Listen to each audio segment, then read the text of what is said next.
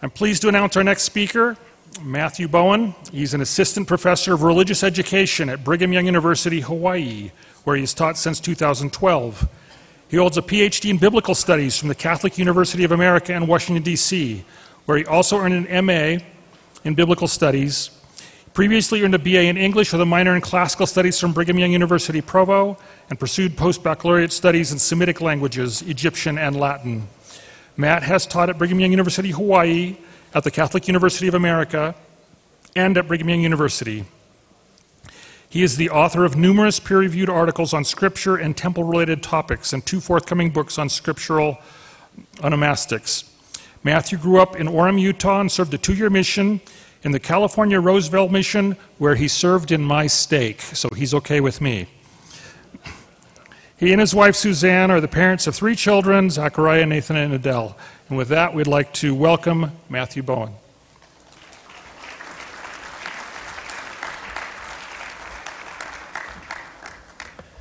I want to thank Scott for the invitation to come and speak to you today, and want to thank everybody who volunteers with FAIR. I'm grateful for everybody's efforts.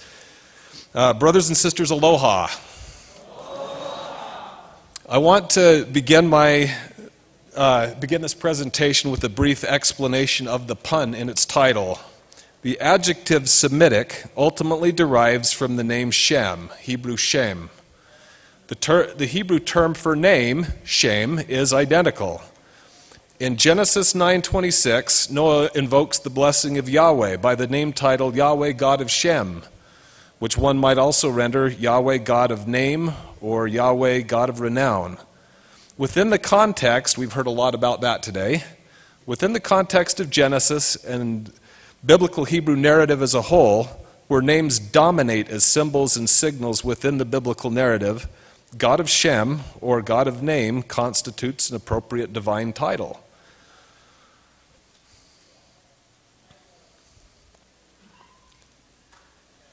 As an English adjective, Semitic refers to a family of languages and cultures of which the Hebrew language and ancient Israelite culture constitute a branch.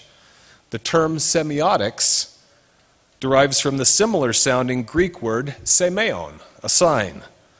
Semiotics is the study of how meaning is made and conveyed, or signified in language, literature, and so forth. Names as signals or signs communicated much more in terms of meaning anciently than they often do today.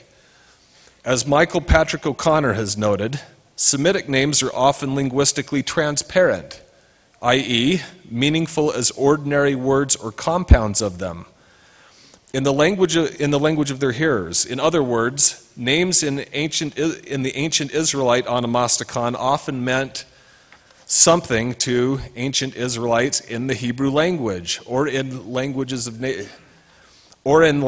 neighboring cultures with which at least some members of their society, like scribes, were familiar with. We've got Egyptian names like Phineas and Hophni, Pashhur, Miriam, and so forth, which show up in the onomasticon.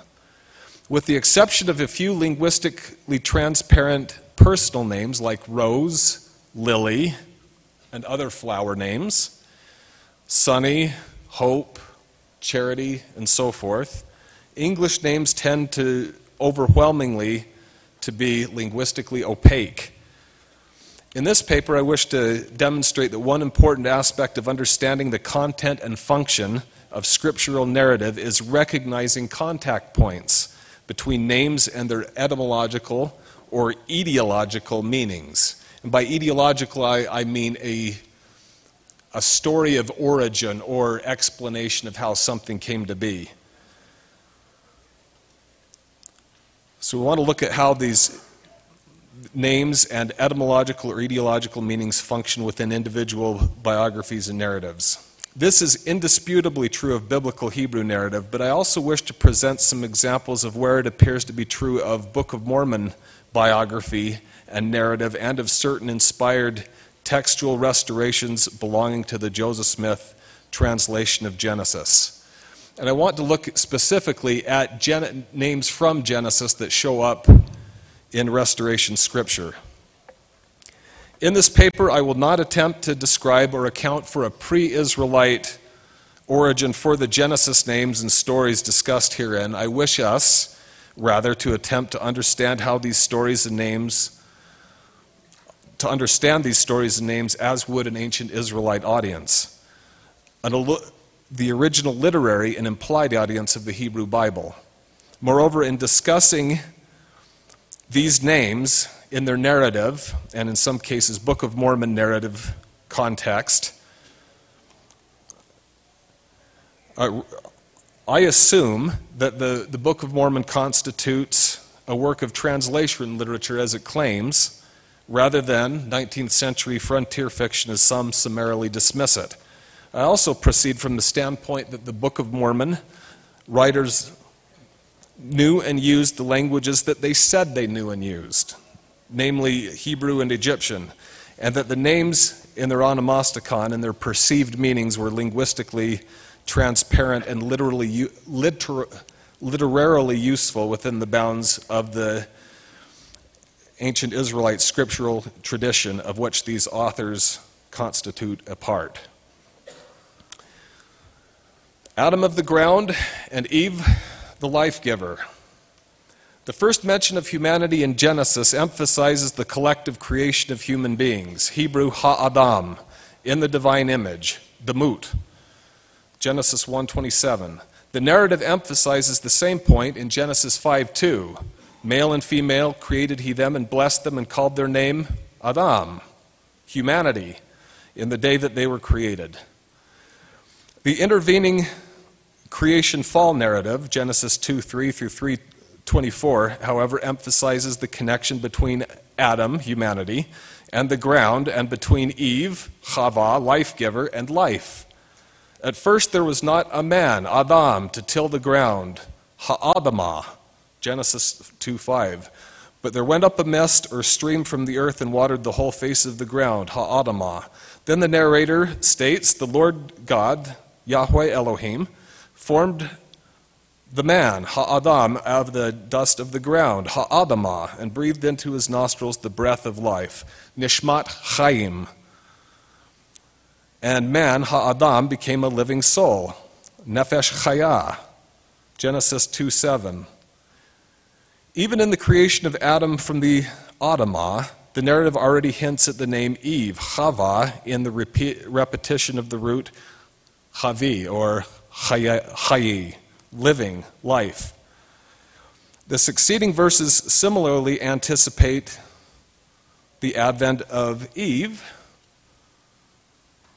with the Lord God planting a garden eastward in Eden where he put the man, ha'adam, whom he had formed, and then out of the ground, ha'adamah, making to grow every tree that is pleasant to the sight and good for food, with the tree of life, eitz hachayim, also in the midst of the garden, and the knowledge of the tree of knowledge, and the tree of the knowledge of good and evil. After the woman, still heretofore unnamed within the narrative, gives her husband some of the fruit of the tree of knowledge of good and evil, Yahweh Elohim declares the consequences of transgression. First comes the decreed punishment for the serpent who initially tempted the woman. Because thou hast done this, thou art cursed above all cattle and above every beast of the field. Literally, every living creature, chayat. Upon thy belly shalt thou go, and dust shalt thou eat all the days of thy life. Chayecha. The serpent who had been more subtle, arum, or even more naked than any chayat, living creature, would now be more cursed, eating the ground whence Adam was taken. In a similar vein, the decreed consequences for Adam and Eve play on the name Adam and anticipate the name Eve.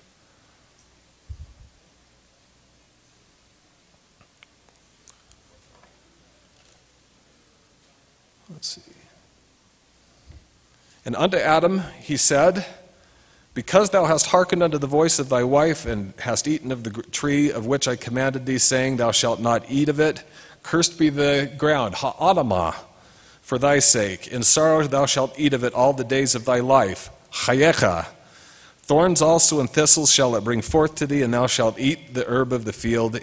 In the sweat of thy face shalt thou eat bread till thou return unto the ground, ha'adamah, for out of it thou wast taken, for dust thou art, and unto dust shalt thou return. The cursing of the ground, ha'adamah, becomes a running theme in the primeval history.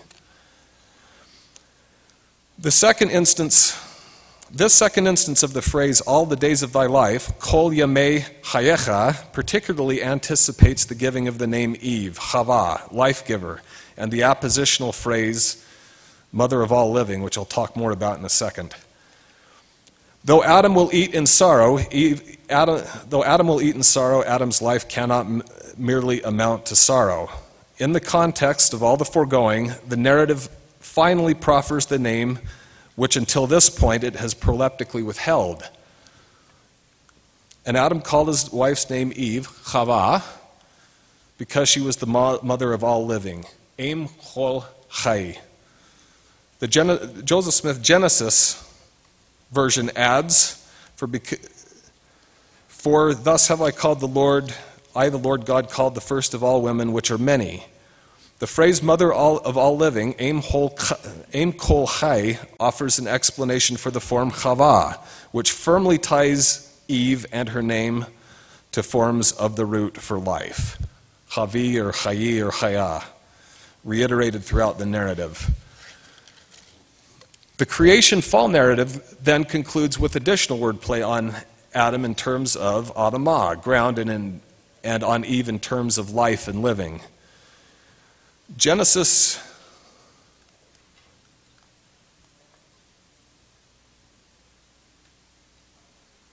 3:21 through 24.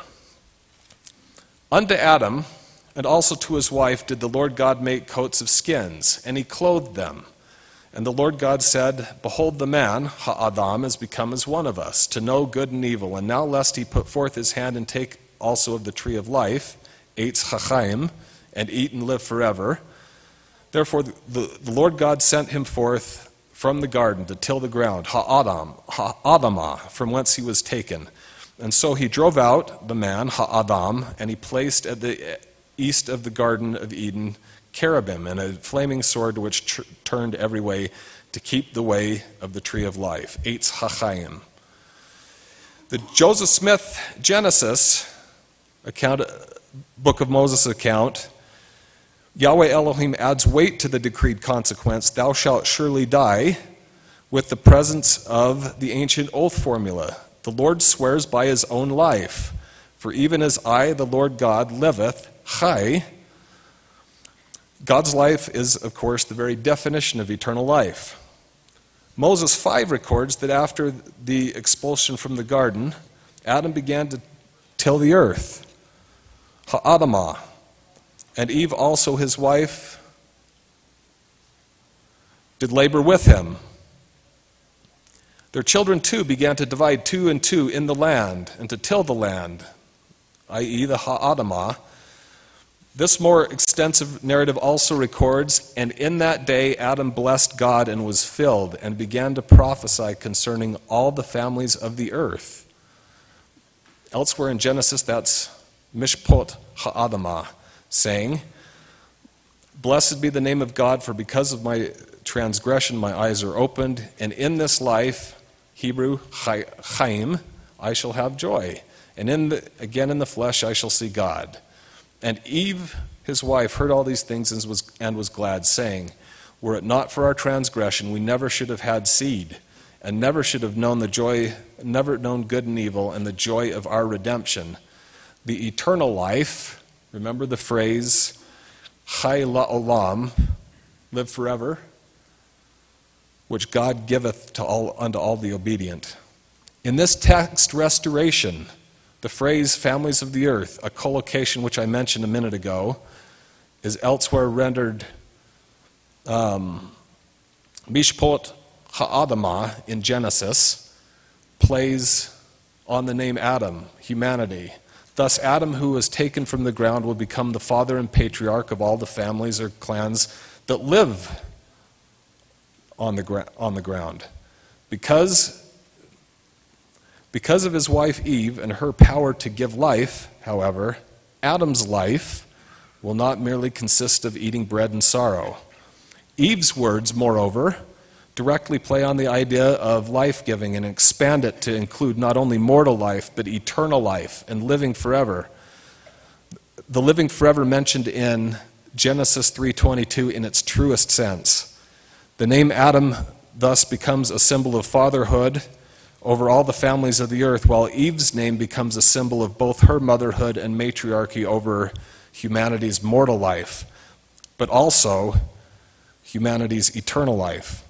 In other words, Eve in a true sense opened the way for mortal life and thus becomes matriarch or life-giver of eternal life. The Greek Septuagint names her as Zoe. That's a root that most of us recognize as relating to life. And her name thus constitutes a type of Jesus Christ, whom Paul calls not just a second Adam, but a life-making spirit, a pneuma zoopoion. The Joseph Smith,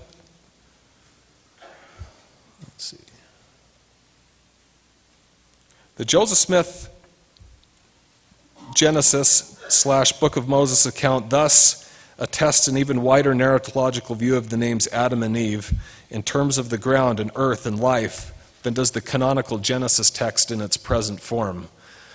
In the restored narrative, the name Adam becomes an emotive symbol of more than just ground and dust, whether the mortal body is destined to return, but a symbol of fatherhood over all the families of the earth or ground. And similarly, Eve becomes more than a symbol of motherhood and mortal life-giving, but also of eternal matriarchy and mother of eternal lives. Following the account of the creation and the fall, the Genesis narrative describes how the consequences of the fall play out in the lives of Adam and Eve's posterity. The first child that the Genesis narrative names is Cain, for whom it offers an etiological explanation, a story of origin in terms of the Semitic Hebrew verb kani or kana, to get, acquire, create, or even procreate. And Adam knew his wife, and she conceived and bare Cain, and said, I have gotten kaniti, a man from the Lord. The initial etiology is positive. Eve got, acquired, or procreated Cain with Yahweh's help. We should note here that JST Genesis preserves the detail that Satan had quickly led Adam and Eve's older posterity astray. Hence, JST's longer explanation of the name Cain in terms of Kani and Kana clearly expresses the parental expectation that because Cain was gotten or gained or created with Yahweh's help through continuous special pleading, Adam and Eve, his wife, ceased not to call upon God. He would be of such spiritual make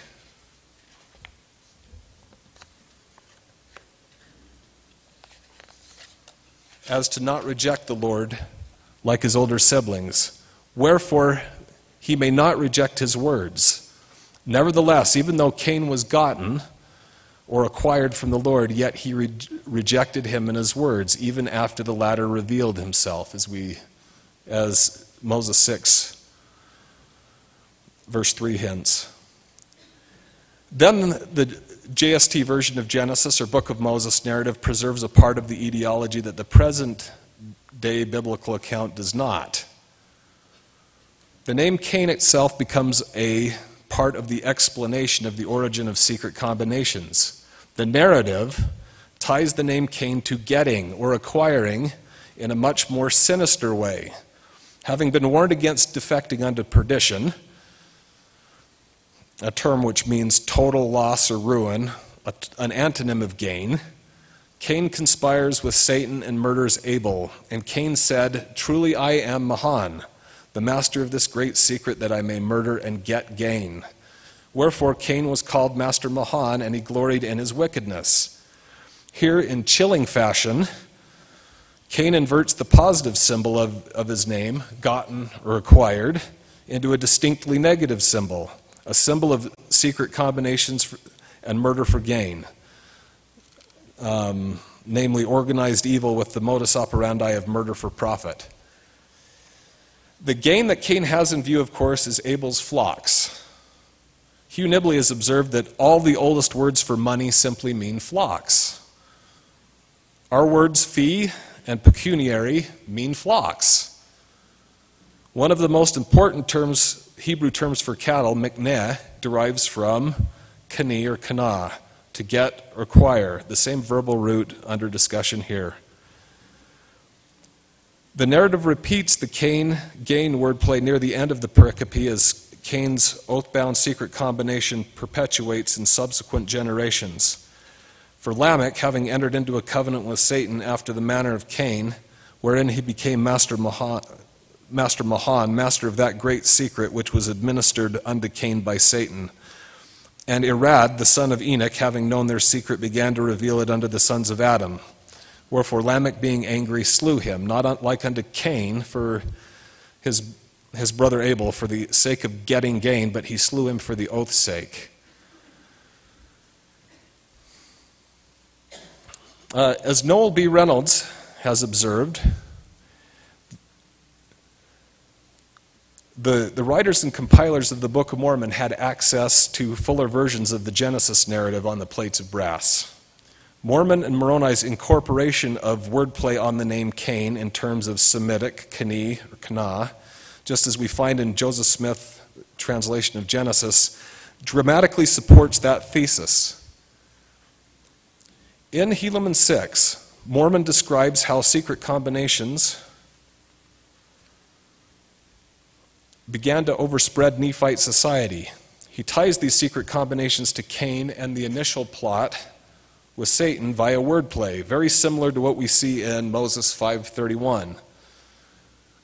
They, the Nephites, began to seek to get gain that they might be lifted up above one another. Therefore they began to commit secret murders and to rob and plunder that they might get gain. Who was the source of their secret crimes? Yea, that same being who did plot with Cain, that if he would murder his brother Abel, it should not be known unto the world. And he did plot with Cain and his followers from that time forth. One of Mormon's stated literary aims was to show that at the end of this book, and he meant the book of Nephi, from which he took his abridged account, that kinetic secret combinations did prove the overthrow, yea, almost the entire destruction of the people of Nephi. Helaman 2, 13 through 14. Mormon's personal account of his own life and times includes secret combinations as a major contributing factor in his people's downfall. Moroni, having seen the final destruction of his people and left to finish his father's work, records that kinetic secret combinations destroyed the Jaredites. Mormon had intended to tell us this story as we learn in Mosiah 28:17. In his abridged book of Ether, Moroni writes, "And it came to pass that they did agree with Achish, and Achish did administer to them the oaths which were given by them of old who sought power, which had been handed down even from Cain, who was a murderer from the beginning.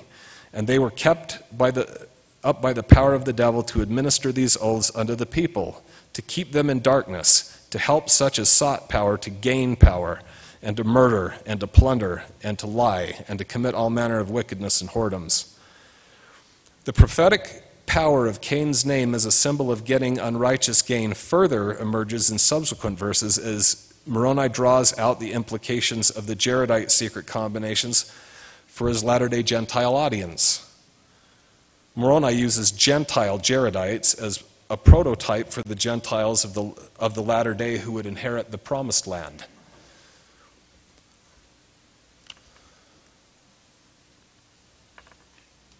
And they, namely the secret combinations, have caused the destruction of this people, of whom I am now speaking, and also the destruction of the people of Nephi. And whosoever shall uphold such secret combinations to get power and gain until they overspread the nation, behold, they shall be destroyed. For the Lord will not suffer and here he starts to paraphrase Genesis 4, the Cain and Abel story. He shall not suffer that the blood of his saints, which shall be shed by them, shall always cry unto him from the ground for vengeance upon them. And yet he avenged them not. Wherefore, O ye Gentiles, it is wisdom in God that these things should come unto you, that thereby ye may repent of your sins, and suffer not that these murderous combinations shall get above you, which are built up to get power and gain. For Mormon and Moroni, the destruction of the Nephites and Jaredites constituted two prophetic witnesses, an Israelite witness and a Gentile witness, that secret combinations to get gain will overpower and overspread and destroy any nation that upholds them. And for them, the symbol of that threat was the name of the first human to murder with Satan to get gain, Cain. Thus the name Cain remains relevant as a prophetic witness and a warning to Israelites and Gentiles alike against passively permitting or engaging in secret murder for gain. Noah, rest and comfort, good and bad.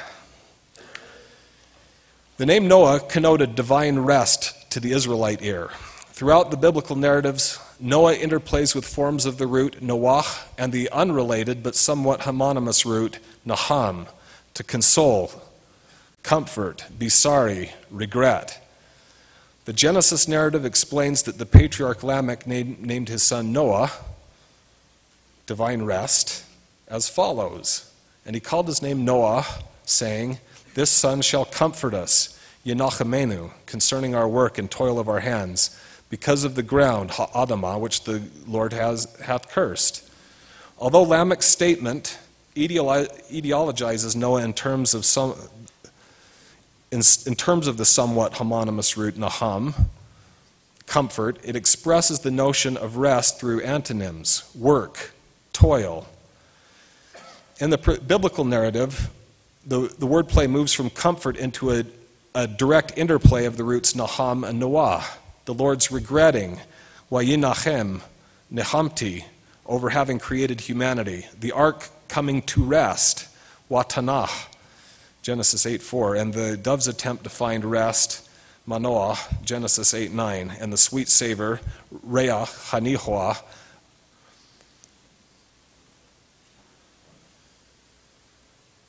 of the sacrifice that appeased the Lord after the flood. As I've noted elsewhere, one of the most interesting restorative aspects of the Joseph Smith translation of Genesis is its dramatic expansion of the flood narrative, which begins in the vision of Enoch, Moses 7. The wordplay begins with a foreecho of the Noah-Naham ideology from Genesis 5:29, and the phrase, "The Son shall comfort us." And Enoch also saw Noah and his family, and the posterity of all the sons of Noah should be saved with a temporal salvation. Wherefore Enoch saw that Noah built an ark, and that the Lord smiled upon it, and held it in his own hand. But upon the residue of the wicked, the floods came and swallowed them up. And as Enoch saw this, he had bitterness of soul, and wept over his brethren.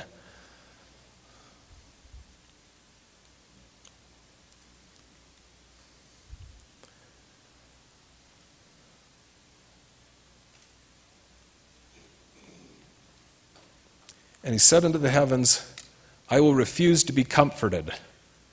But the Lord said unto Enoch, Lift up your heart and be glad and look. And it came to pass that Enoch looked, and from Noah he beheld all the families of the earth. Remember that phrase, Mishpot ha'adamah. And he cried unto the Lord, saying, When shall the day of the Lord come? When shall the blood of the righteous be shed, that all they that mourn may be sanctified and have eternal life? Enoch's declaration, I refuse to be comforted, Hebrew to be comforted, lahitnachem or hinachem, is the immediate narrative in the immediate narrative context plays on the name Noah and anticipates Noah's role in comforting his ancestors. But it also speaks to the Lord's immediate efforts to console Enoch concerning those who would die in the flood. Namely, the Lord showing him the ark of history. The Lord's strategy to comfort Enoch not only involved showing him Noah, rest, but also Noah's posterity, including the Messiah. The Messiah would come through Noah's and thus Enoch's line. The Lord said, Blessed is he through whose seed Messiah shall come. Notably, too, Enoch's words allude back to Moses 5:10 through 11, and Adam's prophecy concerning all the families of the earth, and Eve's words about eternal life, as well as Adam's and Eve's mourning over their posterity. As Enoch and Noah and his posterity, including the Messiah, as Enoch sees Noah and his posterity, including the Messiah, the when of the earth's rest becomes an all-consuming question. Terry Zink has pointed out that the term rest functions as a wordplay on the name Noah throughout Moses 7. And I've attempted to show how the wordplay, that narrative wordplay, is even more extensive. Enoch first hears the earth, the Adamah whence Adam was taken, ask regarding her rest. And it came to pass that Enoch looked upon the earth and heard a voice from the bowels thereof saying, Woe is me, the mother of men! I am pained, I am weary, because of the filthiness of my children. When shall I rest and be cleansed from the filthiness which has gone forth out of me? When will my Creator sanctify me, that I may rest and righteousness abide upon my face? Righteousness for a season abide upon my face. The Lord's promise that the Messiah would come through Noah's and thus his own posterity is not enough to comfort Enoch, and the earth's question becomes his own. And it came to pass that Enoch cried unto the Lord, saying, When the Son of Man cometh in the flesh, shall the earth rest? I pray thee, show me these things. Enoch then sees the Messiah, the Son of Man, crucified.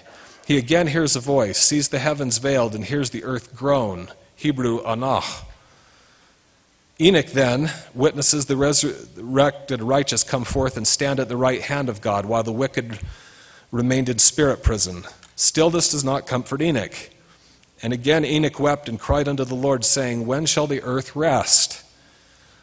Enoch then receives promises from the Lord concerning his eventual second coming and a promise of the earth's rest. And the day shall come that the earth shall rest. But before that day the heavens shall be darkened, and a veil of darkness shall cover the earth. And the heavens shall shake, and also the earth, and great tribulation shall be among the children of men. But my people I will preserve. The Lord also promises Enoch that his Zion will come again, and that the earth shall rest. And there shall be mine abode, and it shall be Zion, which shall come forth out of all the creations which I have made. And for the space of 1,000 years the earth shall rest. While the fuller restored Enoch-Noah flood narrative makes the name Noah a symbol of the divine comfort of Enoch and the patriarchs, and the prophetic symbol of the earth's eventual rest, Mormon's narrative of the history of the people of Zeniff describes King Noah and his priests as the moral obverse of the biblical Noah, but also playing on that name in terms of Noah and Nahum. In Mormon's and his sources' account of King Noah's reign, King Rest causes the people to labor exceedingly to support iniquity. And he causes his workmen to work all manner of work within the walls of his palace temple. Meanwhile, his court priests lays about on an ornate breastwork built so that they might rest, perhaps wayanichu, their bodies and arms, while they should speak lying and vain words to the people. That neither Noah nor his priests understood what should have been their role in achieving Isaiah's prophetic promise, the Lord hath comforted, Necham, his people, is evidenced by Noah's priest's quotation of that very scripture in Isaiah 52, 7 through 10, in Mosiah 12, 20 through 23. In an attempt to entrap Abinadi, King Noah's method of administering comfort to his people, King Noah's method of administering comfort to his people came through his large-scale winemaking, Mosiah 11:15, which also inverts the Genesis image of Noah's winemaking, Genesis 9. Later, Alma plays on the name Noah when he states his reasons for foregoing kingship among his people. But remember the iniquity of King Noah and his priests, and I myself was caught in a snare, and did many things which were abominable in the sight of the Lord, which caused me sore repentance. King Mosiah II, using Alma's own thoughts, argues for the Nephite abandonment of monarchy with these words: "Yea, remember King Noah, his wickedness and his abominations, and also the wickedness and abominations of his people. Behold, what great destruction did come upon them, and also because of their iniquities they were brought into bondage. And were it not for the interposition of their all-wise Creator, and this because of their sincere repentance," that's sincere regret, "they must unavoidably remain in bondage till now. I deem it no incidental narrative detail that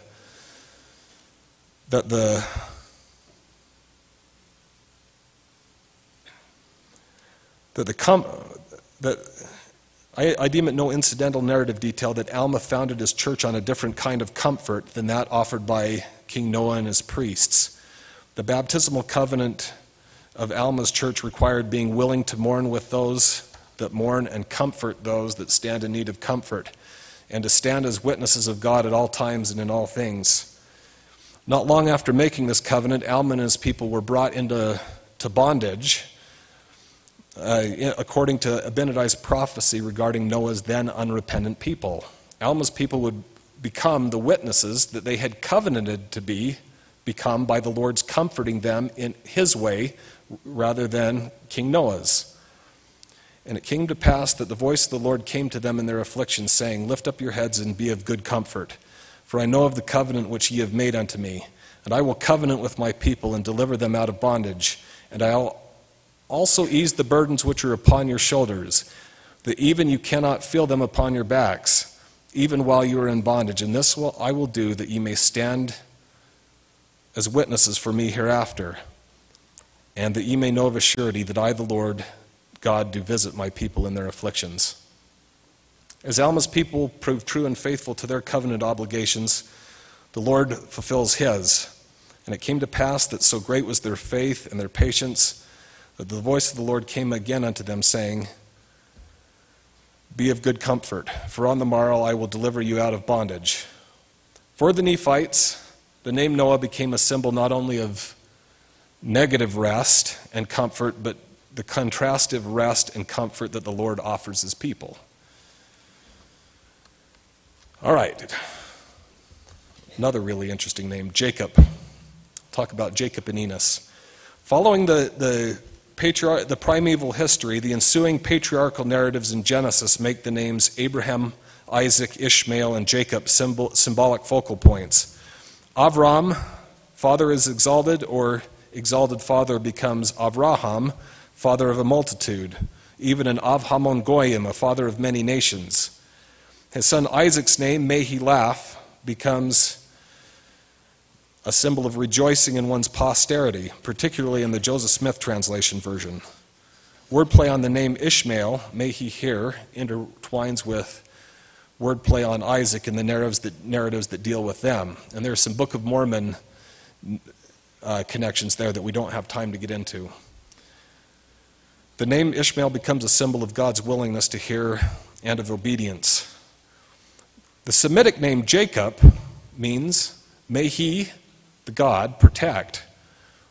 Or he, the God, will protect, the one so named. Of inestimable importance to ancient Israelites, the name Jacob receives different narratological treatments, negative and positive, in the Genesis narratives. At the birth of Esau and Jacob, the narrative states, "And after that came his brother Jacob out, and his hand took hold on Esau's heel, and his name was called Jacob, Yaakov." This explanation hints at a future conflict between the brothers. Later, as both brothers grow to maturity, Jacob obtains Esau's birthright and then his birthright blessing by subterfuge. Isaac explains to Esau, "Thy brother came with subtlety, Mirma." And I rate Esau then declares, "And he said, is he not rightly named Jacob, Yaakov, for he hath supplanted me. Why Yaak Bani, these 2 times. He took away my birthright, and behold, now he hath taken away my blessing." The prophet Jeremiah, a contemporary of Lehi, used the name Jacob as a pejorative or negative symbol when he criticized the inhabitants of Judah. Take ye heed, every one of his neighbor, and trust ye not in any brother, for every brother will utterly supplant. Akov Yaakov. Jeremiah 9:4. Malachi's prophecies further allude to it using the verb kabah. I am the Lord, I change not. Therefore, ye sons of Jacob, Yaakov, are not consumed. Will a man rob, Hayikba, God, yet ye have robbed, Kobeim, me. But ye say, wherein have we robbed thee? Kaba'anuka. In tithes and offerings, ye are cursed, for ye have robbed me, Kobeim, even this whole nation. We see that text included by the Savior in his teachings to the Lamanites and Nephites in Bountiful. In the Book of Mormon, the traditional Lamanite charge that Nephi and the Nephites had robbed Laman and the Lamanites might have some reference to the name Jacob as a pejorative symbol of robbing, supplanting, or usurping. But the subsequent Genesis narrative somewhat reverses its pejorative treatment of the name Jacob. The patriarch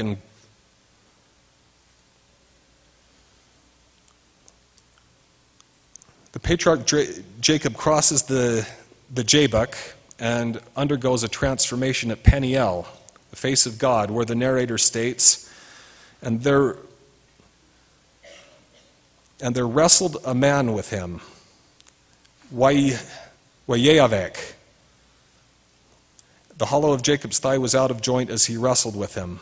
Jacob receives the new name from Israel, the new name Israel from the man, because as a prince hast thou power, and a better translation here would be, thou hast struggled with God, or gods, and with men, and hast prevailed. Men there is Anashim, and that's important for a reason that I'll mention in a minute. Following his transformation, the narrator makes Jacob's name a symbol of joyful reconciliation and at one-ment as his estranged brother Esau embraces him. And Esau ran to meet him and embraced him, Habakehu, and fell on his neck and kissed him, and they wept. Jacob afterwards exclaimed, I have seen thy face as though I had seen the face of God. Remember Peniel, face of God, and thou wast pleased with me. The positive symbolism of Jacob's name emerges in a significant way in Enos's short autobiography on Nephi's small plates.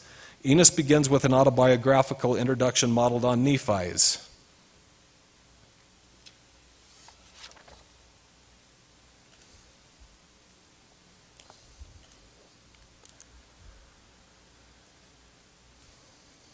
First we get,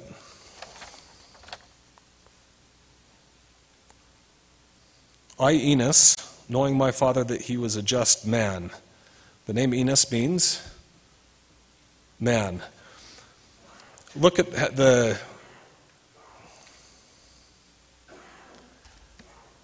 you can see this in the structure of the two texts, the two autobiographical introductions, how close the parallelism of the language is there. The name Nephi, as John Gias suggested years ago, is derived from Nefer, and that would mean that it means good. Thus we see a play on his own name going on in the first verse of the Book of Mormon. We see something similar in Enos's own autobiography. Enos, whose name constitutes a poetic word for man or mankind, as well as the name of a patriarchal ancestor from Genesis, juxtaposes the name with the term rendered man. The parallel language and literary structure, significant in themselves, serves as a mere beginning to what Enos intends to do. Years ago, John Twetness and Matt Roper noted some of the biographical connections between the patriarch Jacob Enos and the place Peniel. In a subsequent study, I posited Enos's additional deliberate use of onomostic connections, including the wordplay involving the names Jacob, Enos, and Israel. Enos appears to proliferate the wordplay on his own name in his autobiographical introduction into an additional wordplay on the name Jacob, the name of the patriarch for whom his father is named. He does this with the term wrestle, Wayavek, or ha'aveko, the term used in Genesis to make the name Jacob a symbol of divine wrestling. And I will tell you of the wrestle which I had before God before I received a remission of my sins. We also note that the Genesis passage that Enos invokes also employs the word ish, man, a partially homonymous synonym of his own name, and anashim, men, the plural of his own name. Thus Enos describing his father as a just man and a wrestle before God links himself at once to his ancestor Jacob, his own father Jacob, the divine man or Elohim with whom the patriarch Jacob wrestled, and Esau, Jacob's estranged brother with whom the latter became reconciled through a divine embrace. I'm going to cut this short for time, but I do want you to note, we see Nephi using Joseph biography in his own autobiography. The name Joseph, as explained in Genesis 30, 23 through 24, is connected with two roots. One which means to take away or even gather in, asaph, and another verb, yasaph, which means to add or to increase, to do something again or continue to do something. Just have a look at a comparison between 2 Nephi 5, 1 through 4 with Genesis 37, 4 through 8 and 20. Joseph's brothers hated him the more, wayosipu od. This wordplay is reiterated. They're worried about Joseph reigning over them or having dominion, literally ruling over them. In fact, in verse 20, they conspire to kill him. Let us slay him. Note what Nephi does with this. Behold, it came to pass that Nephi did cry out much unto the Lord because of the anger of my brethren. Behold, their anger did increase, yasaph, against me, insomuch that they did seek to take away my life. Yea, they did murmur against me, saying, our younger brother thinks to rule over us, and we have had much trial because of him. Wherefore, let us slay him, that we may not be afflicted more because of his words. For behold, we will not have him to be our ruler, for it belongs unto us, who are the elder brethren, to rule over this people. There are 7 other scenes in the Book of Mormon where you see this kind of language used. I want to show just another instance of this. Nephi uses, well, I'll skip that. We maybe come to that again another time. We've got Benjamin, a name which means son of the right hand, another Genesis name. How does King Benjamin conclude his address? And now because of the covenant which ye have made, ye shall be called the children of Christ, his sons and his daughters, for this day he hath spiritually begotten you. That's almost a direct paraphrase of Psalm 2:7. For ye say that your hearts are changed through faith on his name. You are born of him and have become his sons and his daughters. Then in just a few words later, he says, and it shall come to pass that whosoever doeth this shall be found at the right hand of God, for he shall know the name by which he is called, for he shall be called by the name of Christ. Then he warns against being found on the left hand of God. Another play on his own name. Finally, Nephi plays on the name Judah, a name which means to praise or to give praise out of a feeling of gratitude or thanks, when he criticizes Gentile anti-Semitism, probably the strongest example of warning against anti-Semitism that we have in the Scriptures. What thank they, the Jews, for the Bible which they receive of them? This wordplay occurs in the New Testament as well, but we don't have time to get to that. But I want to, hopefully in a future presentation, should I be fortunate to give one, I can discuss the Semitic names in the Book of Mormon that don't occur anywhere in the Bible and how they're used in a similar way. I thank you for your kind attention.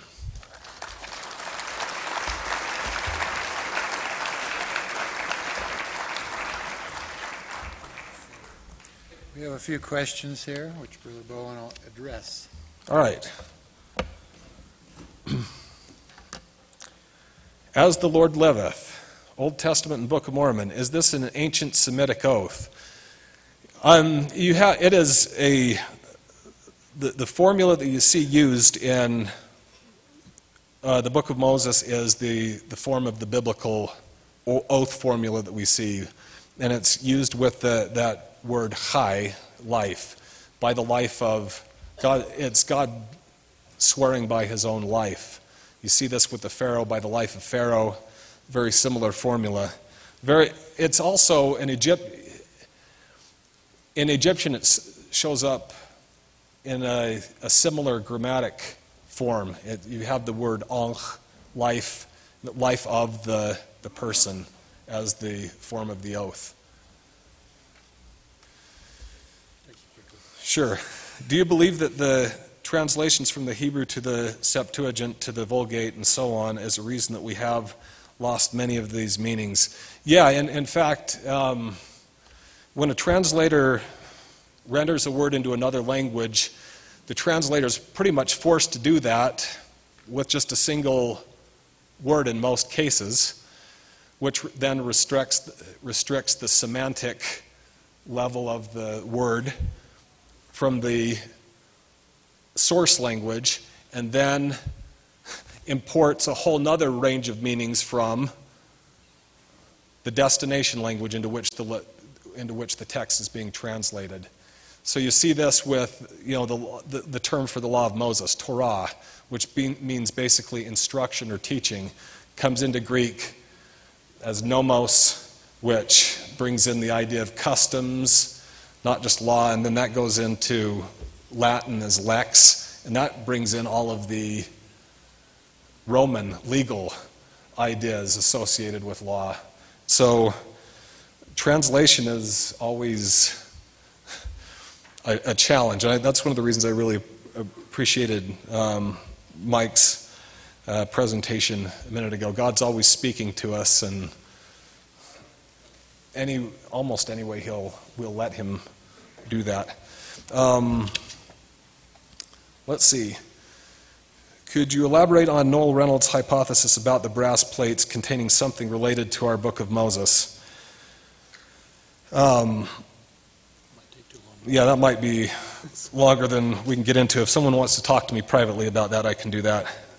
Is there any I think Noel's here, so he might be able to talk to you about that too. Is there any understanding that Adam divides into Adam divides also into blood? There's definitely a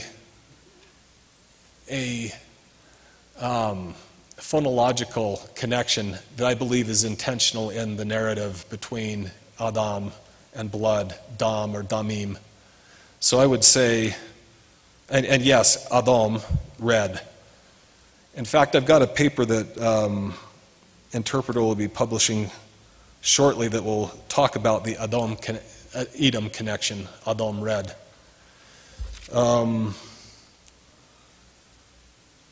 What do you think Eve saw? Did she not feel she needed to discuss with her decision with Adam? This gets into marriage and unilateral decisions that we all deal with in marriage.